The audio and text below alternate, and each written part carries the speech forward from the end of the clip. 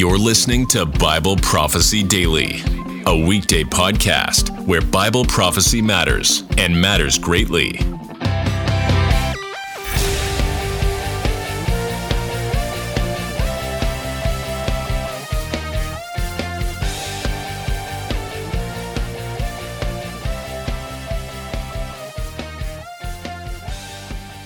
Daniel 9:24 to 27. Past, present, future. This is part 3. I'd like to welcome you to part 3 of this passage, past, present, or future. This is Bob Hunt of Zion's Hope, located in Winter Garden, Florida. In this session, we will continue our study of Daniel's incredible prophecy concerning his people, that is, the Jewish people. I will highlight the following 2 points during this study. First, we'll consider, is this passage pertaining to our past, our present, or is it still in our future? Secondly, in addition to our historical timeline, we will consider whether we should interpret these verses in a literal manner, meaning are these literal years and literal points of time, or will we look at them more symbolically, perhaps with a theological message behind them. How we interpret these 4 verses will lay the foundation on which we build our eschatological viewpoints. All of the major prophecies of end times are affected. If we interpret them as mostly in the past, well, we need to place many other prophecies in the past and apply them symbolically to prior events. But is this the proper way? If we see a futurist point of view, then we expect a future 70th week of Daniel. A literal understanding of Daniel will yield this conclusion. In the first 2 parts of these sessions, we discovered it was more than reasonable to see those verses, that's 9:24 and 9:25, in a literal and natural sense, rather than inserting symbolism. The opening verse, 9:24, was a broad summary of this section and covers events that are past, present, and future. Daniel 9:25 starts unpacking the details of the prophecy and covers events that have occurred all in the past. In today's verse, it will be shown that Daniel 9:26 is mostly past, perhaps with a hint of the future. Let's begin our text. As we read, let's begin in 9:24 to catch us up and keep it in context. 9:24 begins, 70 weeks are determined for your people and for your holy city, to finish the transgression, to make an end of sins, to make reconciliation for iniquity, to bring in everlasting righteousness, to seal up vision and prophecy, and to anoint the most holy. Know therefore and understand that from the going forth of the command to restore and build Jerusalem until Messiah the Prince, there shall be 7 weeks and 62 weeks. The street shall be built again, and the wall even in troublesome times. That's 9:24 and 9:25. Now let's look at our focus verse in 9:26. And after the 62 weeks, Messiah shall be cut off, but not for himself. And the people of the prince who is to come shall destroy the city and the sanctuary. The end of it shall be with a flood. Until the end of the war, desolations are determined. We'll pause right there and examine this. Now, first of all, let's go to our first focal point. Let's consider whether this verse occurs or happens in our past, our present, or our future. Notice how it starts. And after the 62 weeks. These are the same 62 weeks mentioned in verse 25, which concluded with the death of Jesus on the cross. You'll see the word cut off. It's a common Old Testament phrase for death. It's interesting, Daniel adds, but not for himself. This unmistakably points to Jesus Christ as the fulfillment. This also lines up with Isaiah's grand prophecy of the coming Messiah. Isaiah 53:5. But he was wounded for our transgressions. He was bruised for our iniquities. The chastisement for our peace was upon him, and by his stripes we are healed. He was cut off, but not for himself. There's only one person who has met this requirement, Jesus Christ, our Lord and Savior. The word after 62 weeks, could be immediately after the 62 weeks, thus keeping the end point of the first 483 years at 30 AD. I would refer you to session 2 for our study on that dating. Therefore, the starting point of this verse is still in our past. Well, the second part of this sentence leaps ahead some 40 years. Daniel 9:26 reads, "The people of the prince who is to come shall destroy the city and the sanctuary." There's little doubt nor real debate about this event. This is the destruction of Jerusalem and the temple in 70 AD. Thus also we know that this occurred in our past. Now let's consider the last sentence of this verse. "The end of it shall be with a flood. Until the end of the war, desolations are determined." This sentence speaks of an end. But an end of what? There's no reason to interpret this sentence as anything other than the end of Jerusalem and the temple. Clearly both were destroyed in 70 AD. And the desolations is a term Daniel uses for the desecration of the temple. And the Jewish people were scattered, the city destroyed, and the temple brought to rubble. Thus, this verse has a past tense accomplishment, and as we'll see later, perhaps a hint of what is to come. Now, for what I will call the 70th week problem, let's take a look at the 70th week problem. Here's where it gets real interesting. Remember, Daniel is prophesying a total time period of 490 years for his people, that's the Jewish people, per verse 9:24.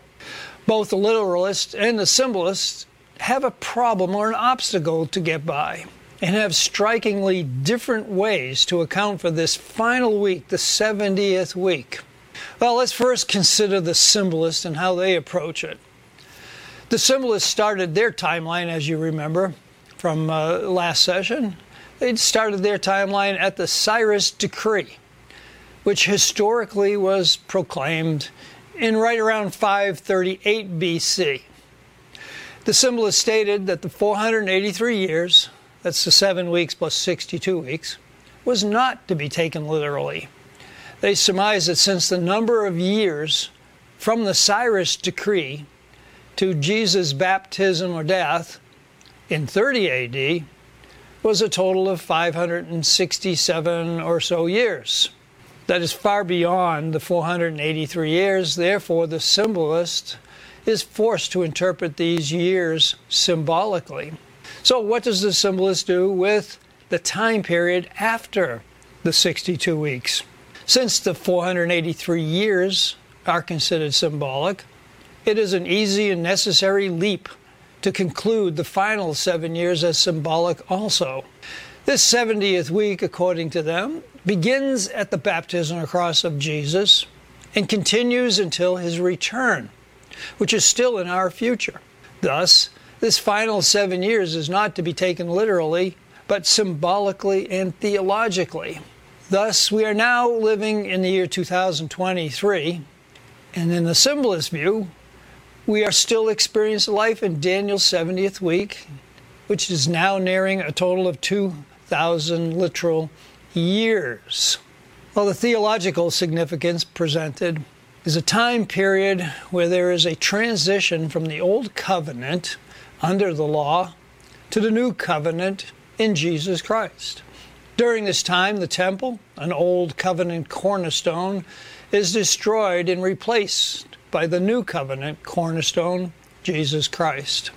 Also, the Jewish people pay the consequences of rejecting their Messiah, and the sacrificial system of worship is taken away. The Jewish people, as Israel, are replaced with the new Israel, whereas the inclusion of Gentiles changes who the Israel of God are. Well, this is an incorrect view of God's plan for the Jewish people, and would also not be very promising to Daniel, who was wondering about his people. Galatians 6:16 is often misinterpreted to support their position. It says, "And as many as walk according to this rule, peace and mercy be upon them and upon the Israel of God." This teaching is known as replacement theology. We'd need a whole session just to focus in on the error behind this thinking. Correct theology maintains a separate nation of Israel right up to the return of Christ.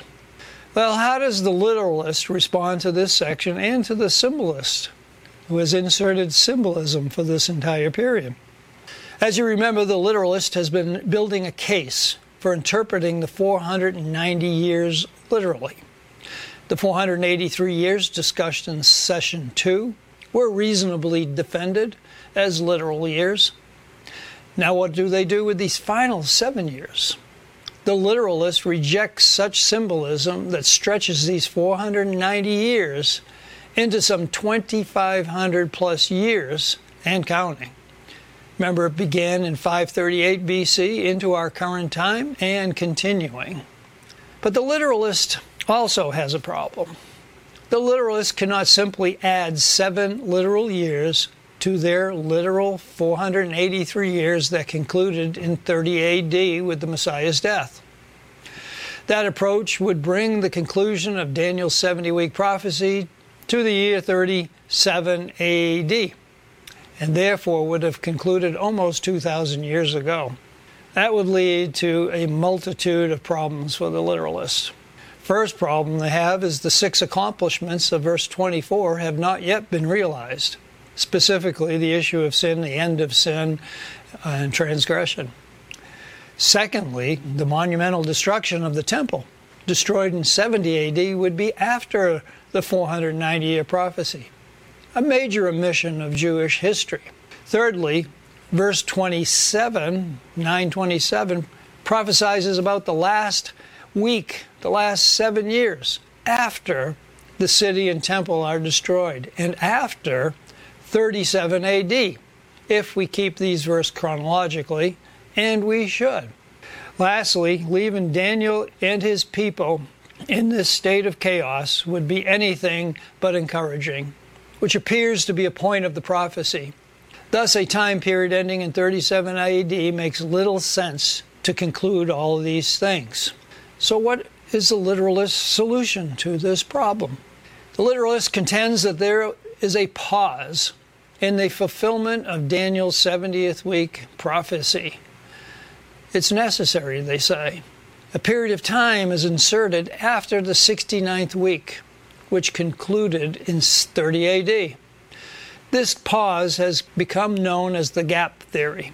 The Messiah's death on the cross marks the start of this pause and will end with the covenant, which will be discussed more thoroughly in the next session concerning verse 927.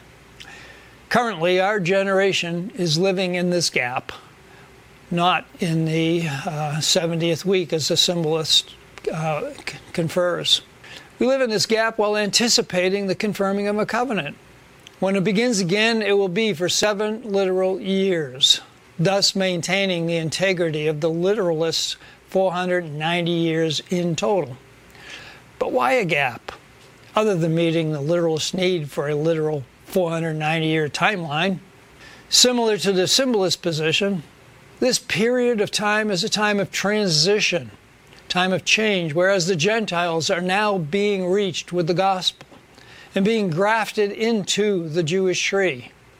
But rather than replacing the Jewish people, the Gentiles are being added to the tree without Israel losing its national identity. The Apostle Paul dedicates a whole chapter in Romans in developing this teaching and summarizes with Romans 11:25 through 26. I'll read it as follows. For I do not desire, brethren, that you should be ignorant of this mystery, lest you should be wise in your own opinion, that blindness in part has happened to Israel until the fullness of the Gentiles has come in. And so all Israel will be saved. The gap, therefore, will conclude when the fullness of the Gentiles has come in, a time of which only God knows. Then the blindness over Israel will be removed, and the final events of the 70th week of Daniel's timeline will begin again and unfold. Oh, the gap theory receives a lot of criticism for being contrived by the literalists. But other gaps are noted in Scripture. Specifically, and of major importance, is the gap between the first and second coming of Jesus Christ, which the prophets of old did not see. We have the luxury of looking back and clearly seeing the need and purpose for a gap. This also maintains the years as being literal years. Finally, Daniel also perceives these years as being literal, but likely he missed the gap also. Thus, it appears more than reasonable to hold to this gap theory. Let's conclude our discussion on this verse. The issue of past, present, or future thus far has landed us primarily in the past, with perhaps a hint of the future. The struggle between literalism and symbolism has grown fiercer. The symbolist has us now living in the 70th week, while the literalist has us looking forward to and for the 70th week. Are we living in a spiritual end time period, or is there literal 7 years yet to be experienced? We need to look at all the arguments and determine which is more reasonable in light of Daniel's prophecy and in all of the biblical latter days teaching. This is the goal of these sessions as we look at which is more reasonable. Is it more reasonable to take the symbolist point of view as we examine this and look for a theological? Or can we see it literally and come up with a conclusion based on that? Well, this finishes session 3 on verse 926.